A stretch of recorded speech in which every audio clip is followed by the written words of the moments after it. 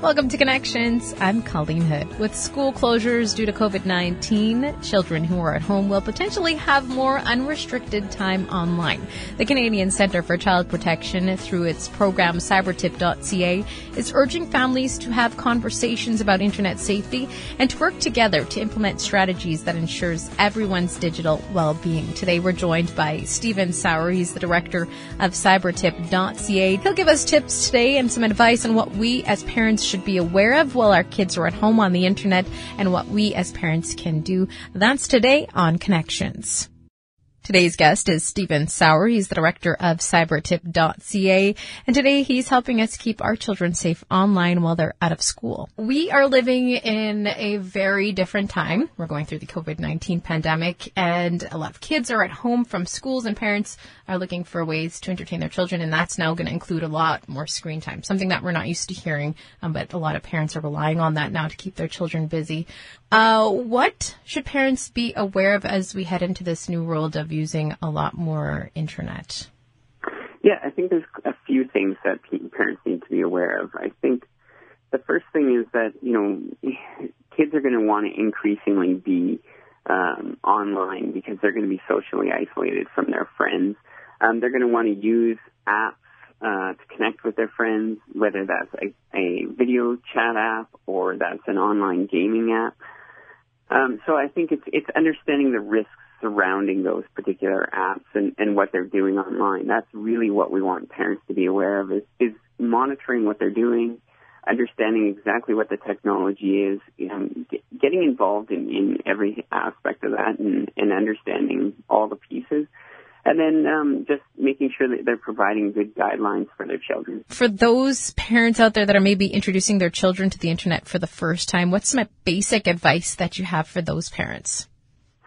I think if obviously for the younger population, you want to still have that, have the restrictions that you've always set up, but they're going to be wanting to connect with other individuals. And so maybe that's setting up some times with other parents that you know where you can have them connect with those individuals, depending on how young they are.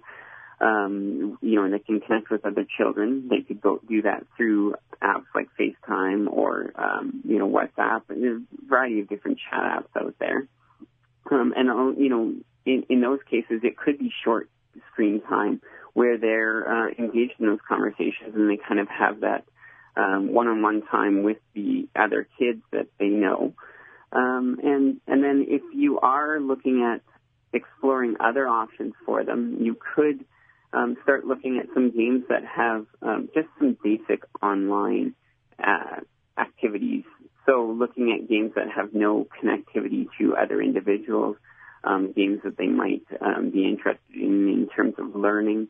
So there's a wide range of things that you could be exploring with younger children. Teenagers, they're struggling right now. Like you said, they want to socialize and they are turning towards the internet and such things like TikTok. What are the challenges around there, and what are things that parents should be watching for when it comes to apps like that? Yeah, I think with older children, what you want to do is you want to set up apps like that with them, right? Learn what the privacy settings are, what the various features are of the app, kind of get to understand it yourself, and walk them through how to set up the privacy settings on that particular app so that they are keeping their information and profiles private. And then it's also teaching them, about who to be connecting with, trying to manage and monitor what they're doing. With an app like TikTok, you have a live streaming aspect. You have videos that you can upload, just small video clips. And so I think for things like TikTok, you want to make sure that anyone who has has that app, that they don't leave their profiles public, that they manage that, that the kids don't have that access to other individuals. And maybe it's just having those conversations about what's appropriate behavior on those apps. So making sure that they're not, talking sexually explicitly, making sure that they're not sharing videos that may be sexually explicit. And also talking to them about the fact that if they do run into something that they feel is inappropriate or uncomfortable, if there's a situation, not to be afraid to come to you and have that conversation and talk to you about that. You're there to help as a parent, and so we want them to know that. What about when it comes to online gaming? I know a lot of games out there now include, I guess, areas that you chat and you send messages. What about situations like that? I think for that, what you want to be doing is again, understanding what the extent of that chat feature is on that particular game. So there are certain games that have limited chat features where you're allowed to send, small messages, short messages. They may restrict exactly what is allowed to be said on those apps. Understanding that. And then there are games that allow freedom of any type of chat, that allow voice chat, that they allow text chat without any real monitoring or mediation. And so I think it's understanding exactly what kinds of settings you can put on those particular apps. With the chat features, understanding the nature of the whole game itself and how people interact with one another. Obviously, we want kids to understand that things can happen on these apps, and that they should let you know when something inappropriate or something that they feel uncomfortable with occurs on that app, and that you're there to help them. And then setting guidelines in terms of the time that they're on those particular games and chatting with other individuals is also kind of key. You don't want them on there forever, so setting guidelines on time, on who they're connecting with, whether they know them in person or not. So there's a whole wide range of things that they could be doing just to monitor and kind of understand exactly what's happening with that particular chat feature in the online game app world itself. For parents that may be out there that are completely unaware of the dangers of the online world, what are some of the dangers and some of the things that parents should be looking for? So I think the first thing, when we talk about apps that are live streaming or that have some sort of video component, it's understanding that once that live stream starts or once that video is posted or that image is posted, that they don't have control over that. And it's often the case that we see through cybertip.ca is that screen grabs are taken of that particular video or the image, and those are copied and shared, and they lose control over that. So I think that's a kind of key aspect, is that understanding that's one of the biggest risks of video chat, is that you don't know when someone's recording, and you don't know what's going to happen with that recording. So it's really about understanding who they're connecting with and making sure that they know that person fairly well before they engage in any type of activity with them. The other thing that we want parents to be aware of is that, people can contact children through these apps without them knowing them in person. And, especially if their profiles are open, they're posting information about themselves.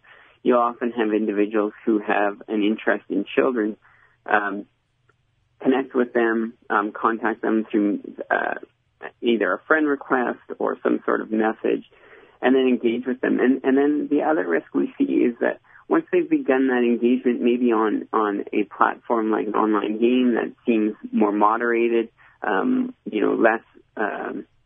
less open, a little bit more restricted, they will often try to move the children off of that particular platform onto a platform that's a little bit freer, that allows them to engage with them in a different way that they want to control and a little bit more. It could be a movement from an online game to a video chat app that they now can then record that child on that particular piece. And then the final aspect that I really think is important is understanding that sexualized conversations or inappropriate conversations can occur on these apps. And so it's monitoring what the chat is that's occurring, having conversations with your child about those pieces, so that they have an understanding of what's appropriate behavior and what's inappropriate behavior on a particular app, and that you have an understanding of exactly who's engaging with them and what conversations are occurring. Now, Stephen, one of the biggest dangers that we keep hearing about on the internet is adults luring children for sexual purpose. Can you tell us a little bit more about that? Yeah, so what we see through the tip line to cybertip.ca, which is Canada's national tip line for reporting online child sex exploitation, is we see a lot of reports related to luring where adults are having sexual conversations with children in order to further sexually exploit or abuse them through online methods or even offline methods. So in the last 2 years, we've seen more than 600 reports of luring cases related to youth or children being sexually exploited online. Now, this to us is only the tip of the iceberg. We know that youth and children are engaged with adults or with other individuals, youth, other children online, and they're being sexually exploited, or the sexual conversations are occurring, but they're trying to manage those situations on their own. And what we're seeing is that through conversations that we've had with our education department that engages with schools and with a variety of education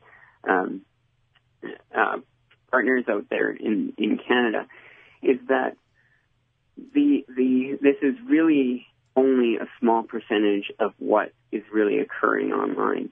What we're seeing through the tip line is usually those youth that are in crisis, and they're trying to find a way to deal with the situation through reporting to us and getting some help. But in a lot of cases, youth are trying to manage these situations on their own. They may not tell a parent. They may not tell a trusted adult about the situation. And so we know it's happening a lot more than we think it is. For those who want to learn more about the resources available through cybertip.ca, how do they go about doing that? Well, the first step would be going to cybertip.ca, to our website. On there are sections for internet safety, to learn a little bit more about what their child might be engaging in online, learn about the different aspects of luring and the risks out there in terms of sexual exploitation and abuse online. And then also we have a website called protectkidsonline.ca, which it provides a direct link for parents to look at all aspects of online activity for youth and what the risks are for those different activities. And it really just provides a comprehensive guide in terms of what they should be doing and looking out for when their kids are engaging with online activity. And if someone is in the midst of something, what do they do? What's the first step they should take? They should go to cybertip.ca and report to us. If it's a parent who's dealing with a situation related to their own child, definitely come into our report form. We have an online report form. We also have a toll-free line that we operate that they can call and they can get some advice. Or if the situation is really immediate, urgent, contact police and let them know about the situation. We want them to get the help they need right away. Are there any other resources out there that are available for parents as we deal with this new situation? Offhand, I think, the best resources that we have at our fingertips are what we're offering through the different websites that we operate, so through protectkidsonline.ca and through Cybertip. And just really, we just want parents to be aware of every aspect that their child is engaged in online. So talk to them about that. Find out a little bit more about the app. You can go onto it yourself, set up your own account, see how it works, and learn about the different aspects so that you are knowledgeable when you have that conversation with them, and you can make informed decisions for your child. Be involved. Yes, absolutely. Thanks so much, Stephen, for all of that great advice. And again, that website is cybertip.ca. Remember, if you want to listen to the full conversation, you can always do that by visiting your radio station's website. We'll talk to you again on Connections.